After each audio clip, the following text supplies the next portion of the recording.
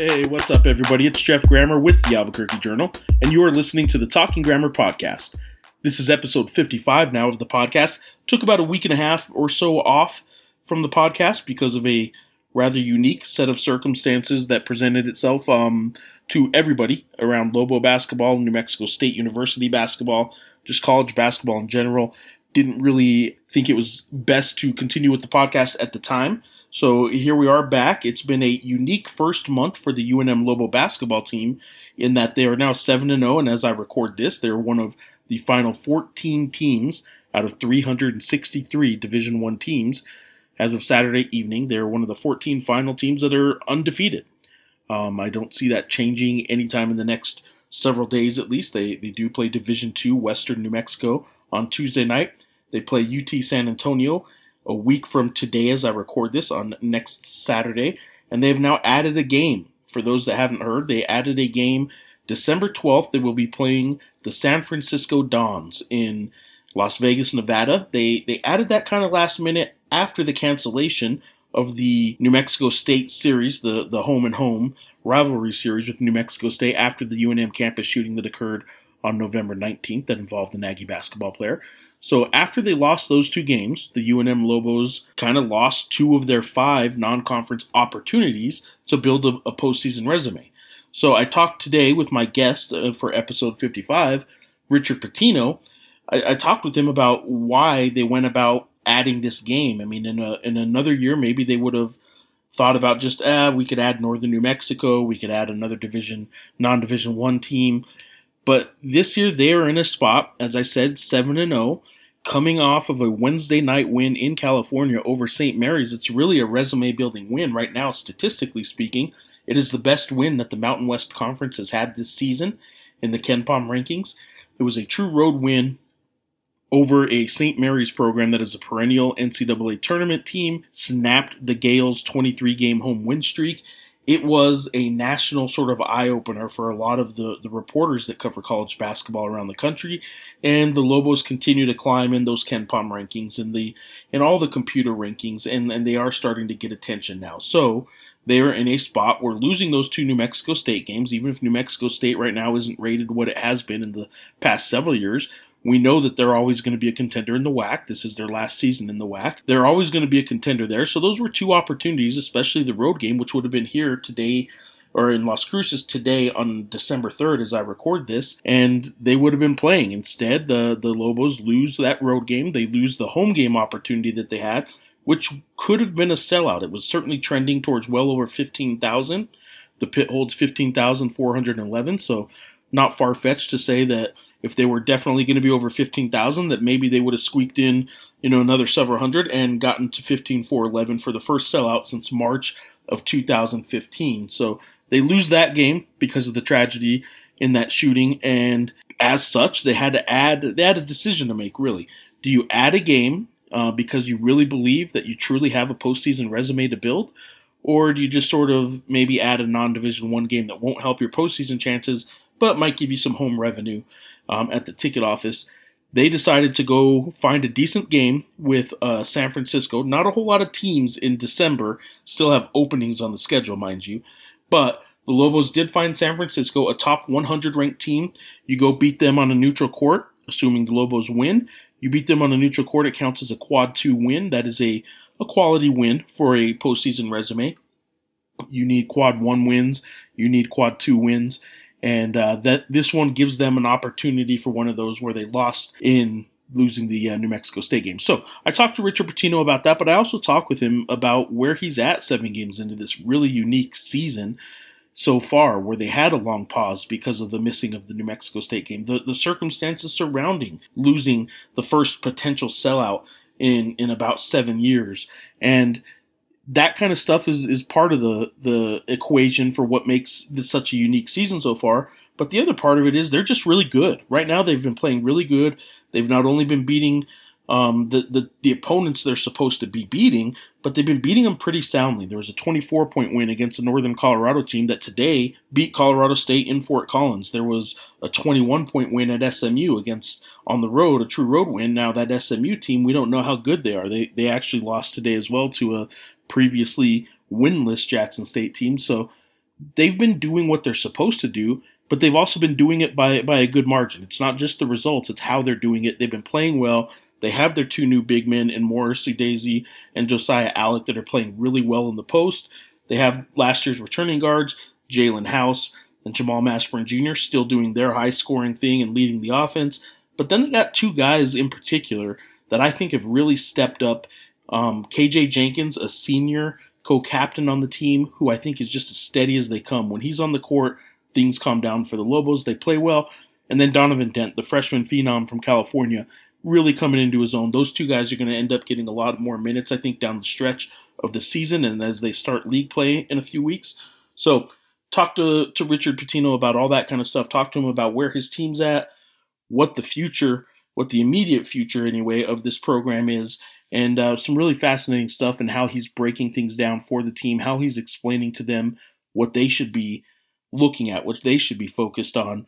And had a fun conversation with him about this. Appreciate his time for doing this, about 50 minutes, a month into the season after I talked to him in the preseason about what to expect this year. So I don't usually do that 1 month into the season, ask the coach of the team I cover for another hour-long sit-down, but here we are. We talked earlier this afternoon on Saturday, December 3rd, and about everything, about the New Mexico State rivalry being canceled, about the St. Mary's win, about his team's 7-0 start and adding a game, and just about every single player, every single scholarship player rather, on the roster, and sort of where they're at in terms of what he expected from them and how many of them maybe are surprising him a little bit. So hope you enjoy this conversation. Hope you enjoy all our coverage of the Lobo basketball team, all Lobo athletics, and high school sports around the state of New Mexico in the pages of the Albuquerque Journal.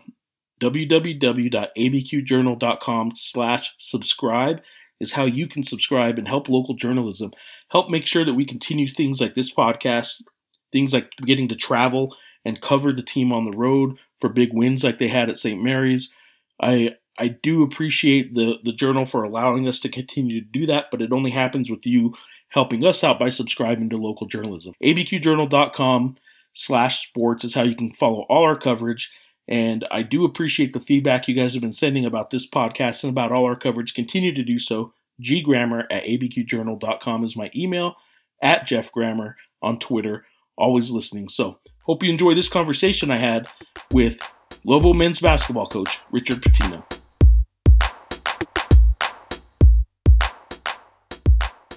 As we record this, would have been a game day. I'm kind of curious to sort of just ask coaches in general, and we've sort of asked you this at pressers before, but what's a game day like? What would you be doing right now had you not been joining the wonderful podcast that you're on now? If this was a game day and we're looking at about 1:30 in the afternoon, what's game day like for Richard Pitino at this time of day? Yeah, I mean, I try. If it's like, let's say it's a 7:00 game, I try not to get in so early because it's a long day. But I normally, because I've got two kids at one school and another kid at another, I'll help my wife and take one of them to school. So I normally end up getting in around 8, get a workout in. The hay is in the barn, so to speak, as it pertains to watching film on the opponent. I kind of write up my play card, whether it's ATOs, underneath out of bounds, plays I want to run out of timeouts. So I get all that out of the way before shoot around. Shoot arounds normally at 11:30 after we have some classes, and then we go 11:30 to about 1:00 where I'll do that, plus do my pregame with Rob with the radio stuff. And then I normally go home and I do a little 4-mile walk where I just try to get my mind off of the game. And then it kind of gets me through the day. So I do try to keep that routine to where I'm not going a little too stir crazy to the best of my ability. When you're walking, are you listening to anything, or is it just you and the? Yeah, normally music, maybe a podcast, or if Jill comes to me, I won't listen to anything. But I love it. To be able to do that, to kind of get some sun and it's warm enough. My old stop, you couldn't do that, but I do really love it, and it does clear my mind a lot. And on the road too, though, you go for a walk. I guess depending maybe on where you are, but you go on the road. I'll work. Get a workout in the fitness center. I mean, I try to get about an hour into where I'm not watching film and I'm not thinking about anything else. Do you on game days? At what point did you stop getting nervous, or maybe start getting nervous? Were you ever nervous? Do you still get nervous at all, or is it more anxious than nerves? Um, Or do you, or I, anxious? Maybe I don't want to even presume that. yeah, I would say I was way less anxious earlier in my career.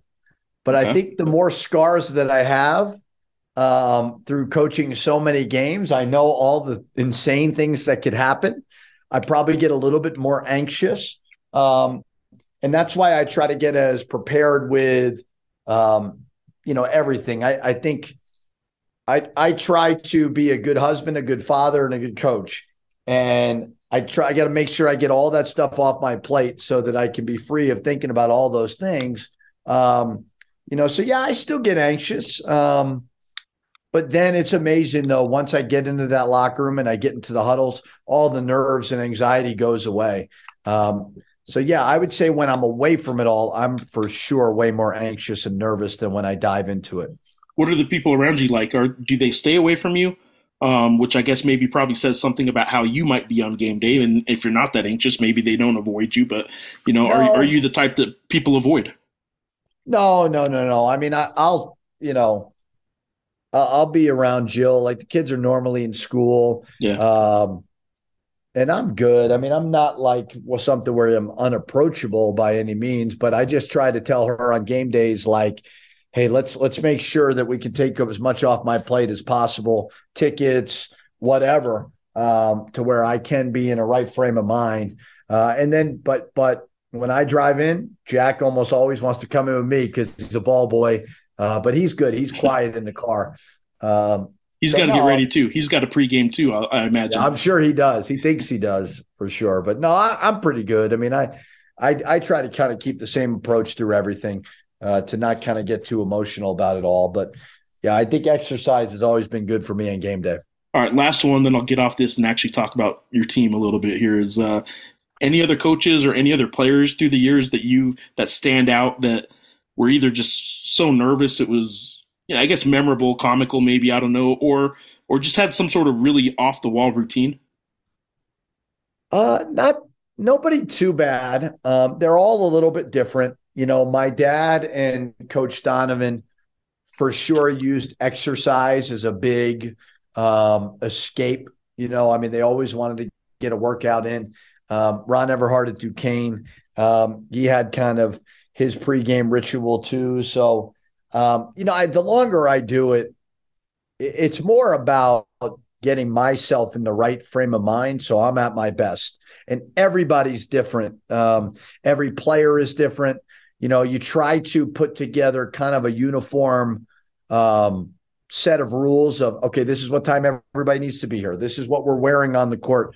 But also making sure that we're not taking them out of their whatever that pregame is as well. So everybody's unique. The guy who thinks they're the best player is always a little bit more unique for sure. But you know what? You got to let them be themselves as well and let them get their routine. But the more I do it, the less it's about pregame speeches and the more it's about, okay, we're going to review it and we're going to play the music and let you guys do your deal. So I try to keep it very, very brief before games. You got a pretty mature group too. This roster is a lot of really experienced guys. Do you see a difference though between those freshmen, like the true freshmen, and Mash, House, Morris, and No, Josiah? Or yeah, I mean, there definitely experience helps for sure. You normally we kind of run through the game plan real quick, and a lot of that we do at shoot around so that before the game they can all be in their mode. But experienced guys for sure understand, and that's why we've won on the road. I think is like we're not that young right now, and the experienced guys are playing. But it's funny, I drew up on the board today the stats of House, Mash, Javante, Josiah, and Morris in game 7 of their freshman year. And none of them were good. And I told everybody else, I said, guys, just look at these stats and you could look them up, or I can even send them to you. But it's really, really interesting. None of them had good games. There was a lot of offers, a lot of minimal minutes. And I just said, man, stay the course, everybody. Like we know, obviously we haven't lost yet, but we know you guys want individual success and everybody's running a different race. Is that a message for just the freshmen, or is it also to remind them like what to expect of these freshmen? Like give them a little bit of a learning curve space too. Yeah, it's a message to everybody, coaches, players. I mean, like we all want it to happen right away. But yeah, like you said, like stay patient with the younger guys. Like Sebastian, he's kind of had some tough moments as of late. Stay patient with him. He's going to be a really good player. Or Barima, or then obviously the freshman. But it was an eye opener because I didn't put their names next to it. And I said, does anyone know what these numbers are? And guys are like, I was like, Mash, that was you, game 7. And Morris played 3 minutes in game 7 of his freshman year, had 2 fouls. So yeah, I think it's a reminder to everybody to, in this instant gratification society, we all want it, not just the players. Be patient, keep working hard. All right. As we record this, you would have been in Las Cruces normally. You've had a presser since then. Eddie had a presser kind of covering the big picture as to why the series got canceled. You've had a little bit more time to think. Has anything changed in your mind? This is not just the canceling of a game, which I guess sometimes might happen, although other than COVID, I don't know when games really got canceled. But this is a rivalry, a home and home in-season rivalry. This is a big deal to people in this state. Can you just sort of walk us through again your general thoughts on what happened with having to cancel this NMSU game and sort of how that affected the team? We don't need the specifics of the incident necessarily, but I'm just curious how the team responded. I think this, obviously the specifics we've discussed, so I'm not trying to sound insensitive, but as it pertains to my program, I was really proud to be in game 4 of year 2 of a major rebuild to capture the New Mexico community again. I was really proud of the effort that went from an administration, from our players, to be able to get that sellout. I was proud of that. Is it the end all be all? No, like we want to win games. And then that gets taken from you and the momentum, it goes away. And the point that I made, and I still believe this is so important, is I think the right decision by Eddie was certainly, and their AD Mario, was to postpone the game. Like that was too fresh. That was not, I don't think anybody was in the mindset of playing the game just from safety and all that. But you have to take a step back and truly gather the facts. It wasn't about the rivalry. Although it was smart not to play the game, it wasn't really about our fans. It wasn't about, obviously something happened at a football game, and then this stemmed to that. So my whole thing from day one has been take the emotion out of it, and whoever's involved, hold them accountable. And if there was anybody through this whole situation that could have done something that could have made this avoidable, hold them accountable. And I don't know what those all are. The people involved, whether it's police, whether it's administration, coaches, or whatever, just evaluate everything, be as transparent and truthful as possible, and just get better from it so that things like this don't happen again. Because besides the fact that it's an obvious, when a life is lost, obviously that's a big deal. Yeah. But this affects our community. It affects our state. So, transparency and accountability is the most important thing. So from a basketball standpoint, I thought our guys responded really well, because all of a sudden you have a sold out crowd taken from you, and then you have 10 days off. And our guys handled it very, very well. That was a situation too where there's nothing really comparable. Nobody can really say, oh, I remember when we went through that. Had you ever gotten anything? And if the answer is no, that's fine. I don't need you to force a square peg into a round hole here, but have you ever gotten through anything quite like having a rivalry series like that canceled, especially under such dramatic circumstances? The only thing that's comparable, and I think that canceling games has become a little bit more of the norm because of a pandemic than in the past. Right. Like they never cancel games. Yeah, I can't recall. Yeah. I was at Minnesota. There was a 75-degree below zero game, and we still had the game. The only thing comparable was when I was at Duquesne as an assistant coach. It was in September. There was a shooting on campus, and 5 of our players got shot. It was a party on campus. Some non-Duquesne students came to the party. There was a fight, and 5 of our players legitimately got shot. That was obviously more to do with our program, and that was about as crazy as I've ever seen. So that's the only thing somewhat comparable to what this was.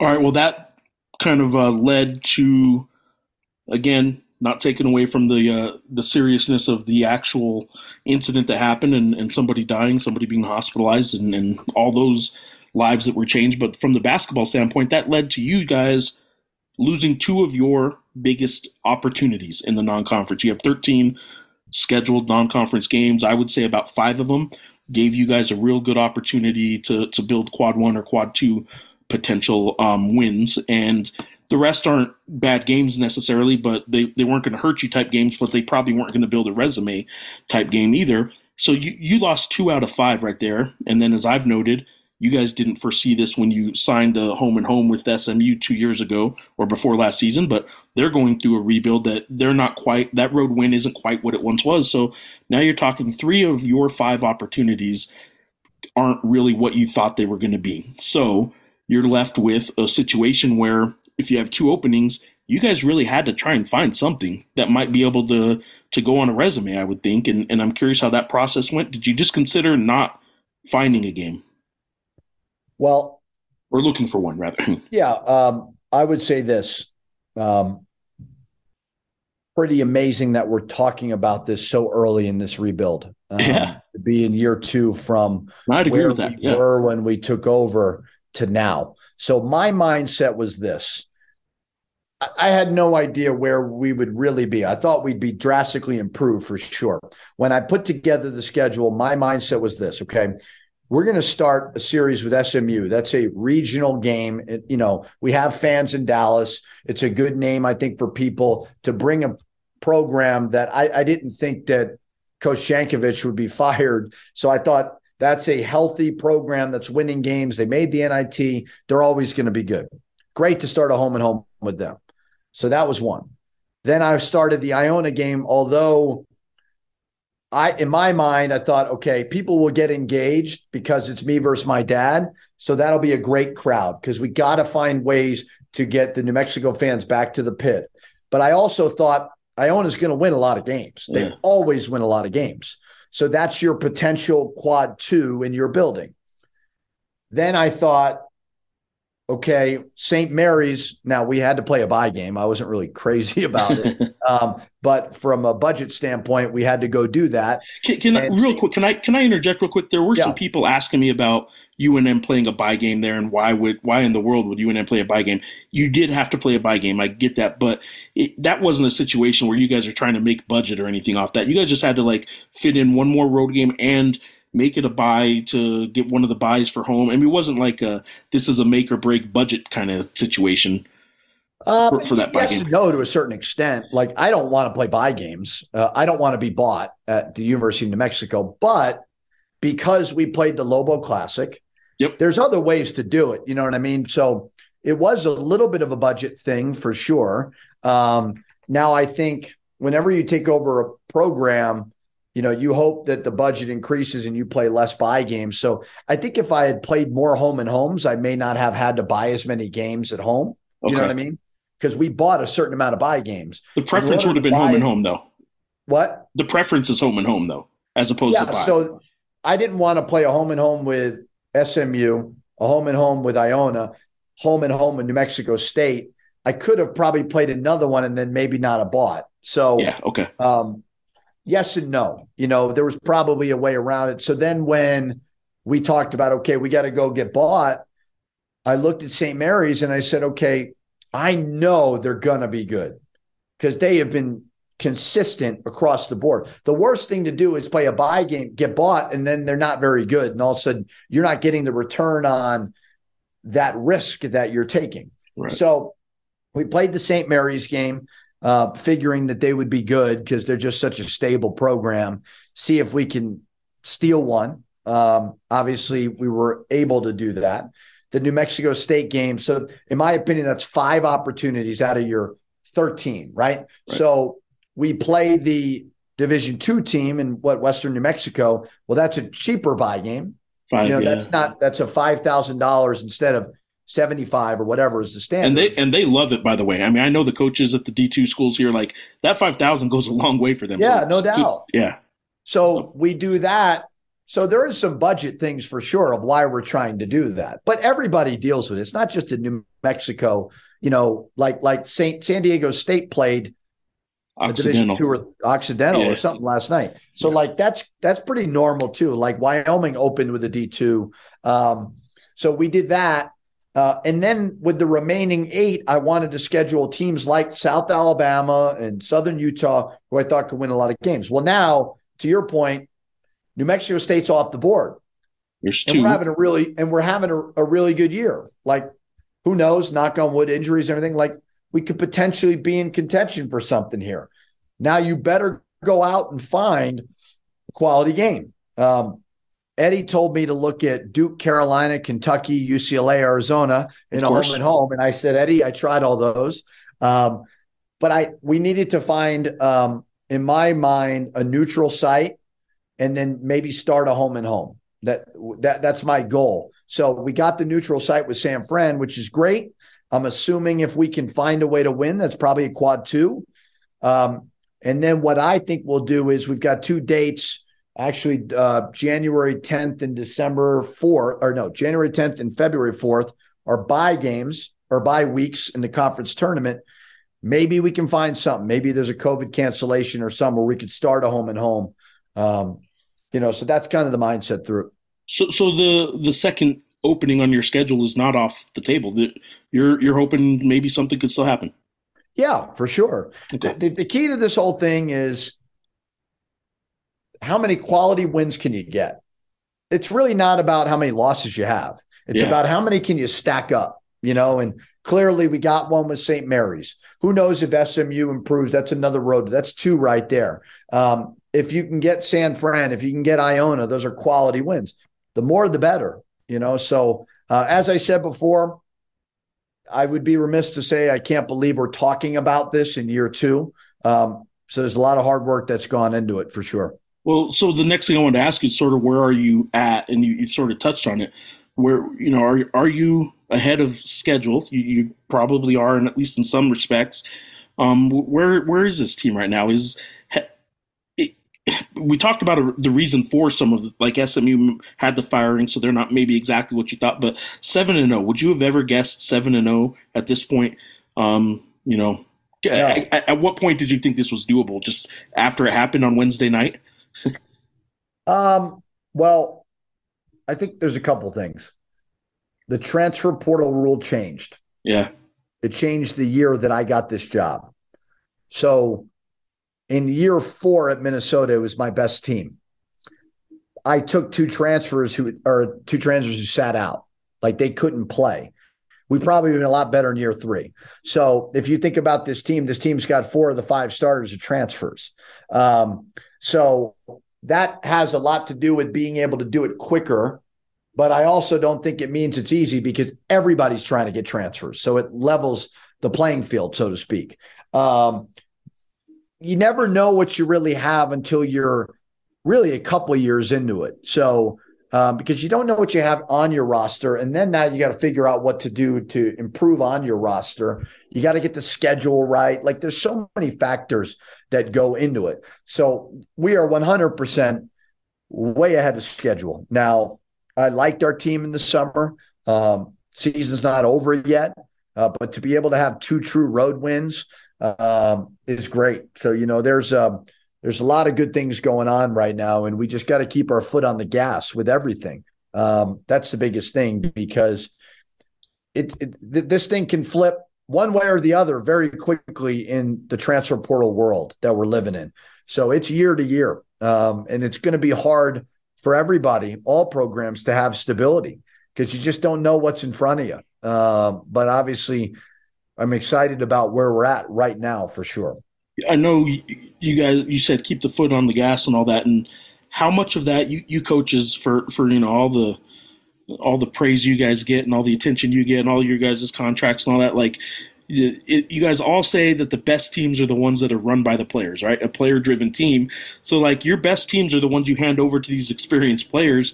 How much of those experience you have an experienced roster? So, how much of that experience, though, is knowing what to or how to handle this? Because it wasn't like any of them were at 7-0 teams before either. So you failed to mention the criticism that we get and the stress that we go through. That's okay. You can talk about all the positive. Well, that's where the experience of the staff goes into play. Okay. There's one player on this team who's been to an NCAA tournament. That's Morris. And that's crazy and he's a fifth. The only reason you even have him is because of COVID allowed for a fifth year. Yeah. And nobody on this roster has been to one. That's a pretty remarkable thing to me. So what's really funny is when I was an assistant coach at the University of Florida. So I was an assistant coach at the high major level for 5 years. And I was at Duquesne and College Charleston, all those things before, Northeastern. But my first year at the University of Florida. So my first 2 years at Louisville, we went to back-to-back Elite Eights. Then I go to Florida. And we're in the NCAA tournament. And the national anthem is being played. And Rob Lanier, who's now the head coach at SMU in Dallas, says to me, he goes, man, I'm nervous. He goes, this is my first NCAA tournament. And Rob had been in the profession for like 20 years. So it shows you how hard it is and how spoiled we can all get. I've been, 2 as a head coach, and then I went to 5 as an assistant. So I've been to 7, and I'm 40 years old, plus growing around it my whole life. So I'm lucky to do that. So, how you operate on a day-to-day basis has nothing to do with NCAA tournaments. It really doesn't. It's just about putting together the standard and being clear to our players about this is what we're doing and this is the way you need to do it. And we're going to hold you accountable if you don't.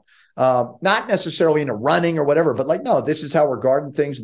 So it's more about that. And then the players being clear to each other. No, this is what coach wants. This is the terminology we're going to use. So it's on me. I always say it's on me to provide the clarity of the mission and the staff to provide the clarity of what we're trying to do. And then you guys go do it. And I thought the St. Mary's game was so good for so many reasons because my staff put together an awesome game plan. If you heard what I said before the game, I said, this is going to be a rock fight. It's not going to be pretty. We're going to win. We're going to have to win the game in the 60s. And it did that. And I think when you have moments like that where you can build some credibility amongst your team, that's where the magic can happen. So it's all about trust amongst everybody. And you know what? If we screw up as a coaching staff, we own it. If the players aren't doing what we tell them to do, they got to own it. So it's all kind of works hand in hand. That St. Mary's win, does it look, you'll take a win at St. Mary's however it comes. So I'm not suggesting, you would have rather have been pretty from start to finish, but is it almost more sweet because of that 13-2 hole you guys were in and that they didn't panic, that they didn't, kind of fold it up or maybe break into hero ball? Like maybe I think some people expected the team to do a little bit more than they did. Maybe resort to last year when there wasn't an option down low and that kind of stuff.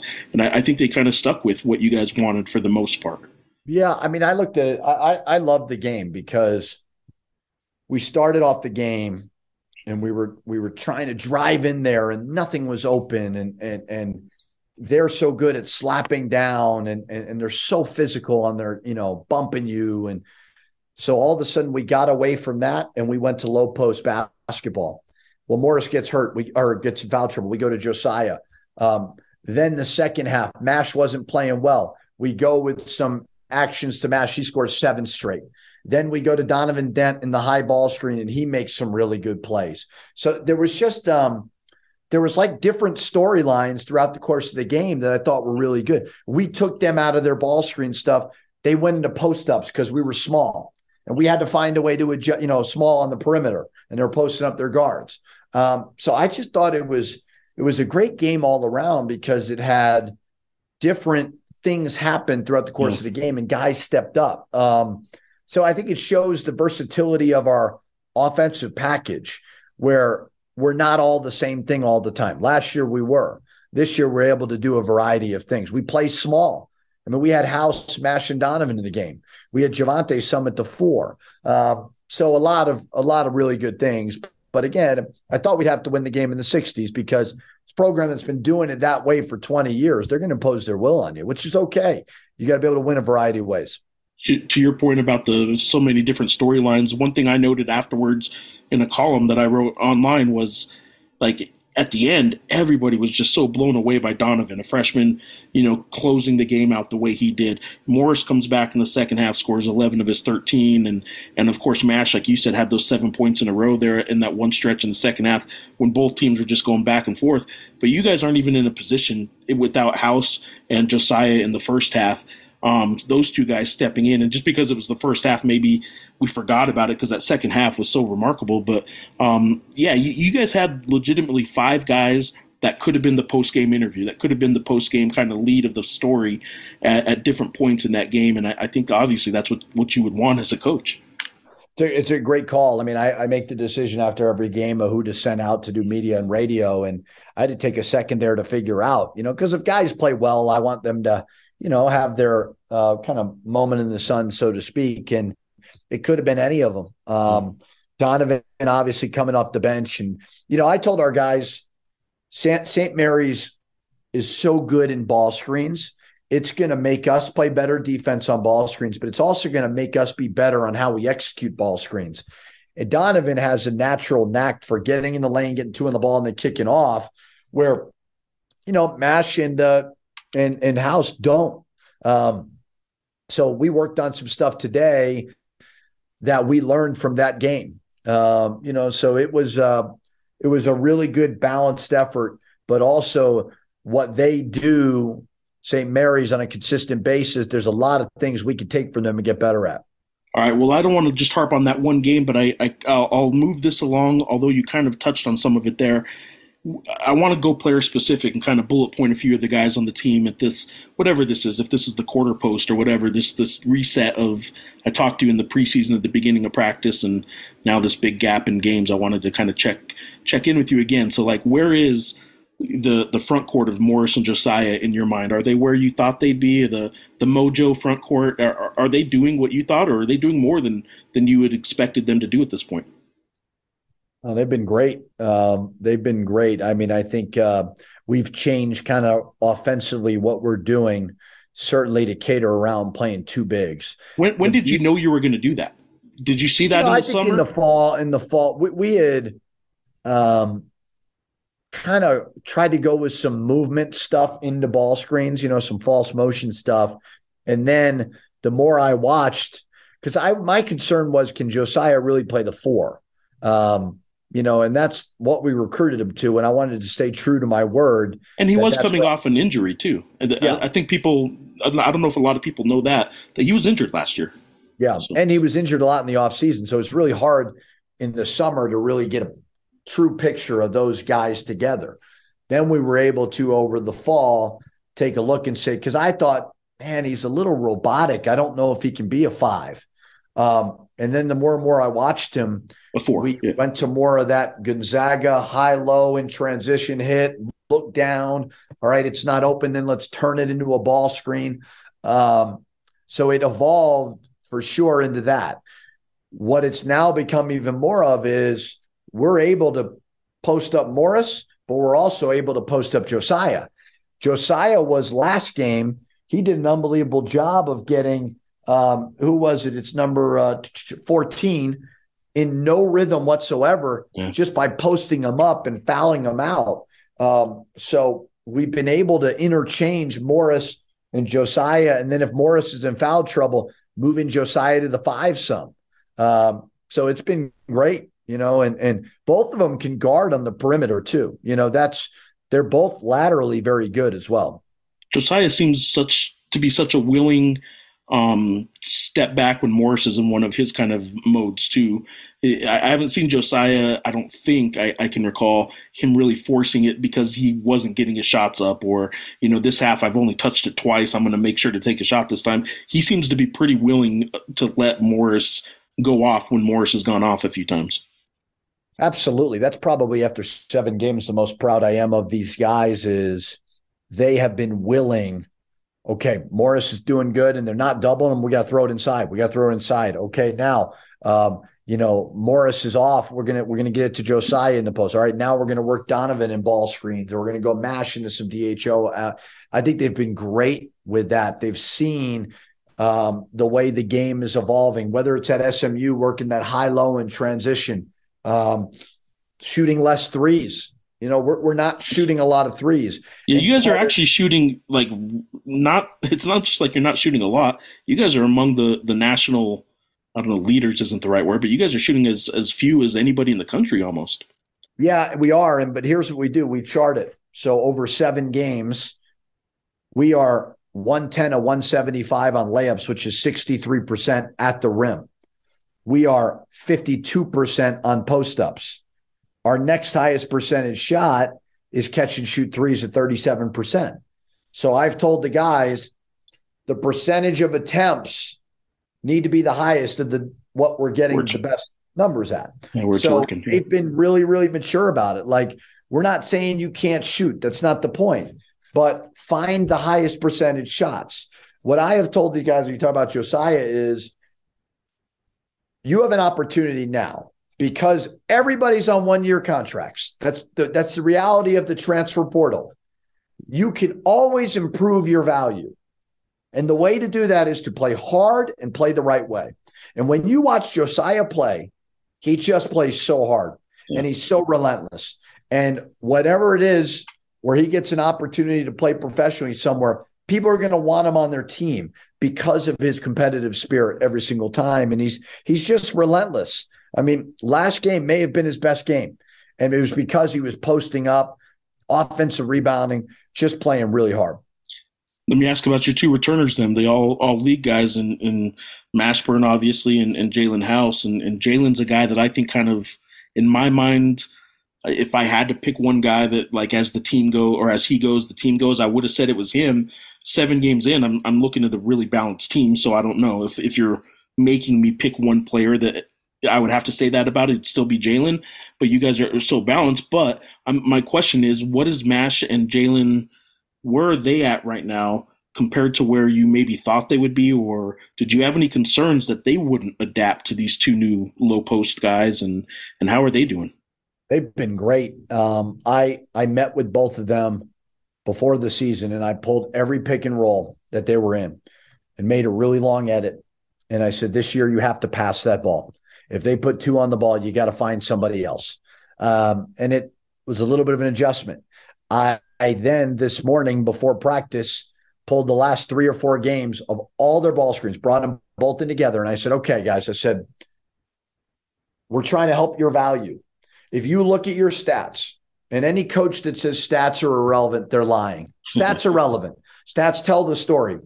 Mash is shooting in the 40s from 3. So is House. They're shooting in the 40s from field goals. Okay. They're shooting in the 80s from the free throw line. They play really, really hard. Now, House still needs to cut down on theatrics a little bit. He needs to find a way to not scream at the St. Mary's student section when he makes a shot. It just reflects poorly on him. Now, you got to let him be himself, but when an NBA scout or an overseas scout's watching him play, they got to see substance. And so now the thing that I think they both can improve on is if I put him in a high ball screen, like I did Donovan Dent, are they going to be a surgeon with it? Donovan was a surgeon. So that's something they need to work on. But as it pertains to being team guys and selfless, they've been phenomenal. So those are the 4 high usage guys, the 2 new front court guys, the 2 returning backcourt guys. Real quick bullet points on Javonte, Donovan, some of the other guys. Let's start with Javonte Johnson. He is a guy that you mentioned several times this offseason as sort of the MVP of the offseason. He came in with a lot of, I think, confidence and great shape. He has not yet had a game where I think fans would say, man, that's the Javonte I was hoping to see. How is he coming along with that? Is he okay? Is he, in your mind, performing okay, and we just aren't seeing the stats? Where's Javonte at in 7 games? I mean, I think he's giving us a lot.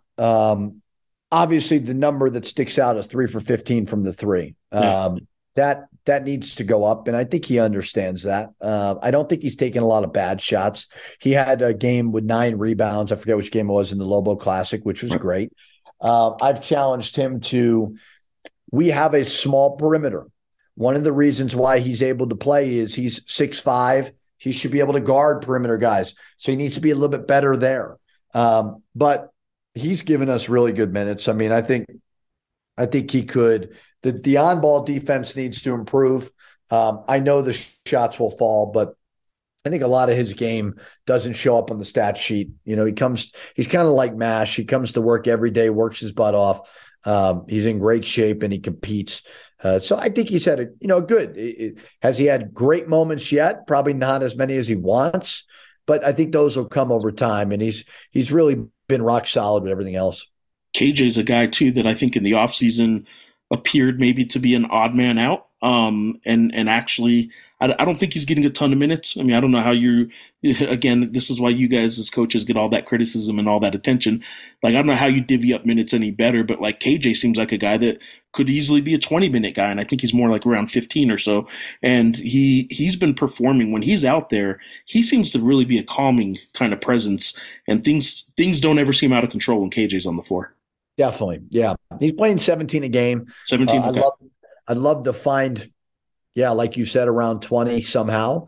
But when you got really, you got a lot of good options, it's hard sometimes. The beauty of KJ is he just wants to win and he just wants to get better.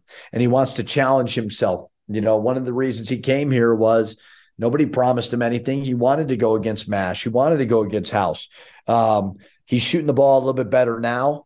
But so reliable off the bench, getting better too at kind of the 2-point game than the 3-point game, which has been great to see, where he's been a little bit more versatile. So I think he's been really, really good, and he's always going to be called on every game.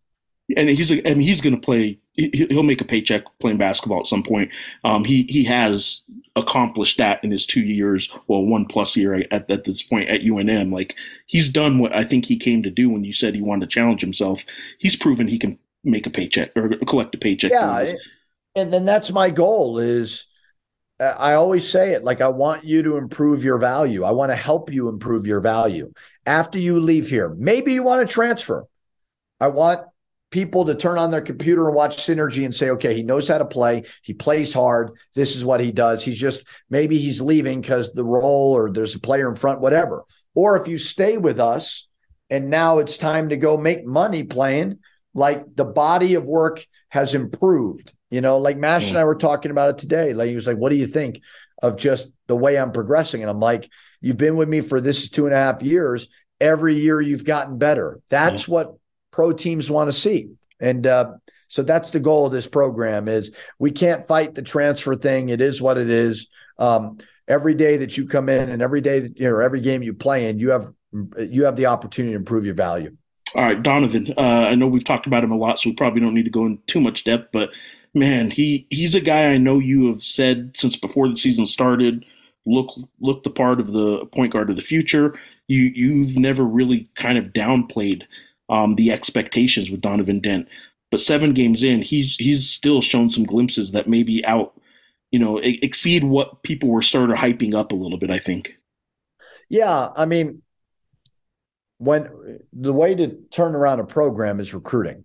That's the bottom line. You got to go get some players. Like, you cannot win until you get better players. And Donovan was part of our first true recruiting class. We added 8 players off of Zooms my first year, and we hit on some. I mean, God, we hit on Mash, obviously played for me. We hit on Jalen House. We hit on KJ. We hit on Sebastian and Barima. Like, we really did hit to be able to not go recruiting. Like, sometimes people gloss over that, and I'm like, no, that's not easy. But then our first true recruiting class, we went out and saw Donovan, Braden, and Quentin, and really liked all 3 a lot. And Donovan was a guy who I went and saw his state championship game. Me and Eric Brown went after the season and saw him play in Sacramento, and he's just a winner. Guys like playing with him, because he passes the ball, and he's going to find you. So it's been so far a really good learning experience for him. And I think, too, when he goes against House and Mash every day, it's going to really help him. Anybody else on this team that has stood out, surprising, or maybe you think is worth noting? I guess one guy I'll set this up with is Sebastian. People that don't know need to know that he was hurt all summer, and like he's had moments where, okay, Sebastian's on the floor. Let's see how much he's progressed, and you haven't been able to see that yet because it doesn't look to me like he's in game shape yet. Eman hasn't played more than the minute and 30 or whatever it was that one game. So maybe those guys aren't in game shape. But anybody that you think's worth sort of just letting fans know kind of their status on the team? Yeah, I mean, I think the point that you're making is right. Sebastian has not been able to get into a rhythm, and a lot of that has to do with his summer and fall and a lot of bad luck. Sebastian's going to get better and better and better as the year goes on. I mean, he's not out of the rotation or the expectations in any way, right? No, I mean, I think he was the first guy off the bench, I think, at St. Mary's. Yeah, but not at all. No, we're going to keep going to him, and he's got to take advantage of those opportunities. Eman is not 100%. So I don't even look at him as fully cleared right now. Braden is really excited about him. He's had this thumb deal that's maybe held him back a little bit, but he's a freshman. He's just going to physically get bigger and stronger, but really excited about him. Quentin Webb and I have discussed, we have every intention of redshirting him. It's not something that I've really announced because I kind of wanted to just take it game by game and see how he feels about it. We spoke before the first game and he didn't want a red shirt. And I said, okay. I said, that's, you got the emotion of game one. You're excited. Let's revisit a couple games. And we had a great talk today about it. I hate the fact that we're not like football where we can't throw him in a couple of games and see it. But if Quentin Webb plays 10 seconds, he can't redshirt. The only way he redshirts after that is with the medical, like he would have to have something bad happen to him. Only a medical situation. So that's why right now our intent is to redshirt him. And he's been great about it. I've never redshirted a player in my 10 years being a head coach. I'll only redshirt a guy if I'm very excited about their future. And that's what I am with Quentin. So who knows if injuries or whatever happen, but that's our intention there. I think the only non-walk-on then that we haven't really talked about is Burima. Where do you see Burima at this point, especially because with J. Allen Tovar transferring out of the program, Burima seemed to maybe be a guy whose minutes might step up a little bit. Is that accurate? Yeah, and he's got to use this. Like, we brought in some experienced transfers. So Burima, Sebastian, all these younger guys have got to use this as a great opportunity for them to get ready when it's their turn. And Burima's that. He got to obviously get bigger and stronger. He's got to live in the gym, work on his jump shot. But the beauty of Burima is there's never going to be a question he's going to play hard. And he does that. So all those minutes that he gets, he's just going to continue to grow and get better. I mean, like I said last year, like we wanted to redshirt him. We just didn't have any depth to do it. But I'm excited about all of them. That's the key to a program is you recruit really good players and then you develop. And we got to make sure we develop those guys that aren't playing a lot because I have no intention of bringing in those guys at the end of the year and saying, you're not good enough. Like that's not my belief with any of them. It's just keep getting better, keep staying the course. All right, Richard, I appreciate you doing this. I promise you I don't really every 7 games expect a really lengthy, let's break down the whole program every 7 games, but there was a uniqueness to this first month for you guys in a lot of ways that I thought a reset would sort of work. Coming up, you guys have the San Francisco, well, I guess that's just what you have immediately coming up is a D2 win Western on Tuesday. UT San Antonio, the numbers, the ratings aren't going to be high, but those are the games that KenPom numbers and computer ratings, for fans that don't know, like you guys kind of just sleepwalk through one of those games and the computer ratings start hurting and people need to know that. But then you got the 2 good ones, the San Francisco and the Iona games. What's this next couple weeks? How important are the next couple weeks to keeping this momentum going? Well, that's the beauty of KenPom is if you don't like KenPom for whatever reason, like the beauty of KenPom is it forces you to emphasize to your players about playing the right way, whether you're up 20 or down 20. Every possession matters. And so what I do is every single game, I have a printout that I read to our guys. And I say, okay, guys, before St. Mary's, we were 58 in OER, which is offense. We're now 52. Before St. Mary's, we were 146 in DER, which is defense. We're now 125. And overall, we were 90. We're now 81. We improved. So keep progressing. I mean, that's the goal. And if you keep progressing in every one of those things, you're probably going to give yourself a chance to win. So that's why I like advanced analytics and KenPom, is because it kind of takes the emphasis off the scoreboard a little bit and more of an emphasis on making sure that you're not just jacking up shots. Or if it's the last 3 minutes of a game and you're up 20 or you're down 20, the emphasis to cut it to 10 or to make, push it to 30. So I like it. I mean, it's been really beneficial in kind of my coaching style. Every game, like you said, there's a variety of reasons why it matters. I remember the year COVID hit, my team was 15-16 at Minnesota. We were 27 in KenPom. Like, we were right there, and then COVID hits. But I really thought if we won one or two more, we could probably make the NCAA tournament. Now, obviously, COVID hit, but you got to continue to play the right way. And I think those advanced analytics are really helpful to point those out. Do you pay attention to the rest of the league much right now? Yeah, well, I don't watch much of them. But you're looking at results at least and stuff like that, right? Yeah. So we look at, and again, like, okay, we're 81 in KenPom. We obviously were 295 or whatever when I got here. So we've had the second largest jump in the country in 2 years. Still probably only good enough to be fifth or sixth in our league, So I'm not sure the exact number, but yeah, we do. I haven't watched much of them. But I think the point I'm trying to make to our guys is, let's compare ourselves to the best. Well, that's San Diego State. We got a long way to go. And that's what we talk about a lot. I promise you, I always tell you, I don't ask you about your dad much, but I'm going to close with this. You got a game coming up with your dad. Do you two talk much about that game at all? And what can fans really expect leading up to that game? Because he's going to talk a big game, isn't he? I don't know if he always does. I'm just saying, because he's playing you, he's going to tweet or talk a pretty big game. Yeah, I mean, we don't talk at all about the game now. I mean, I think he's got a game Sunday, a league game. Like, I watched him play last night, and they looked great. They blew out Niagara. I mean, they were up 20, 30 points like it was nothing. So, like, right now, I'm a fan of Iona.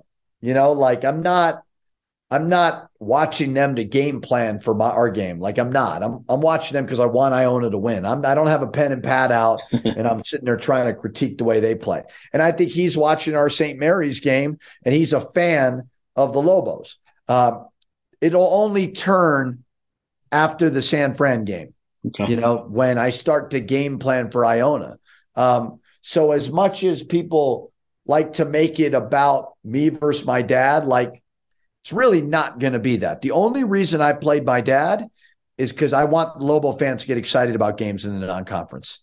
And you get a team, you get that. Like, I've said this many times, I don't like attention. That's not what I'm all about.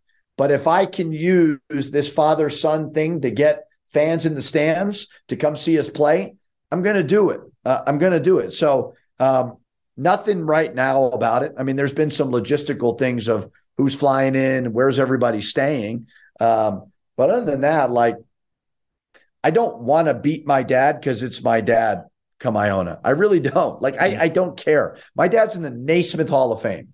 Like, I'm not going to catch up to him. Like, you got to have to give me about 50 years to catch him in wins. That's not my goal. My goal will be to get us a quality win. It'll be to fill the pit, because that's part of this rebuild, and we got one of those taken away. I want to sell it out, but I want to beat a quality team. That really is what it is. It's not going to be like, if I beat my dad, what am I going to say? Oh, well, you have 2 national titles and you're in the Naismith Hall of Fame, but I beat you. Like, but take the that. hell is that?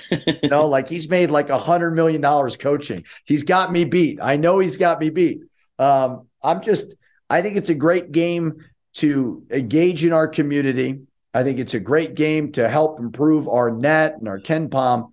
Other than that, like, he's got me beat in the coaching department. He's coached 2 NBA teams. I was fired at 39 years old. I'm okay with that. I'm comfortable in my own skin. So you're not suggesting he's going to be on your staff at some point down the road if it doesn't work out at Iona?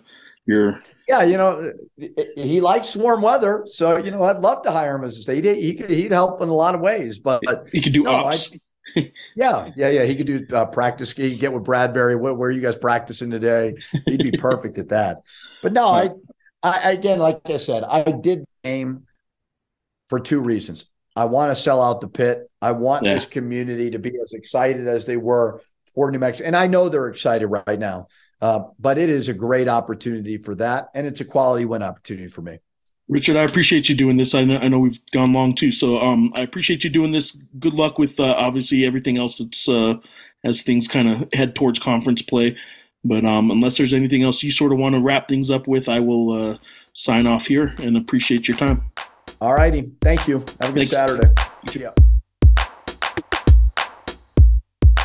All right. Well, there you go. There's my conversation with Richard Pitino. Thanks to the Lobo men's basketball coach for doing this on Saturday afternoon for about 45, 50 minutes or whatever that was there. So much appreciated for that. Obviously been a really unique season. I know there's a lot of Lobo fans that are excited about the start of this season. Some of them may be surprised. Some of them who every year think this is the start of the season that they should have. Maybe they're not so surprised, but the excitement's certainly back. There is a lot of interest, a lot of feedback that I am now getting from fans that I haven't heard about or heard from in several years. So I do know that there is certainly some interest again in this Lobo basketball program that is an uptick from recent years when the team was struggling so much. So again, appreciate Richard Pitino for his conversation and everything we covered, all the bases we covered in this podcast. Hope you enjoyed it. Hope you enjoyed these podcasts. I'll keep them coming. Let me know what you think. abqjournal.com/sports is where you can follow all our coverage. ggrammer@abqjournal.com is my email, and @JeffGrammer on Twitter. Always available to interact with listeners of this podcast and readers of our content on abqjournal.com. So let me know what you think. Keep the feedback coming. And however you listen, if it's on iTunes or whatever, however you listen to this podcast, please rate and subscribe to this podcast. The episodes will drop into your inbox the second you get them if you're subscribed, or the second I upload them.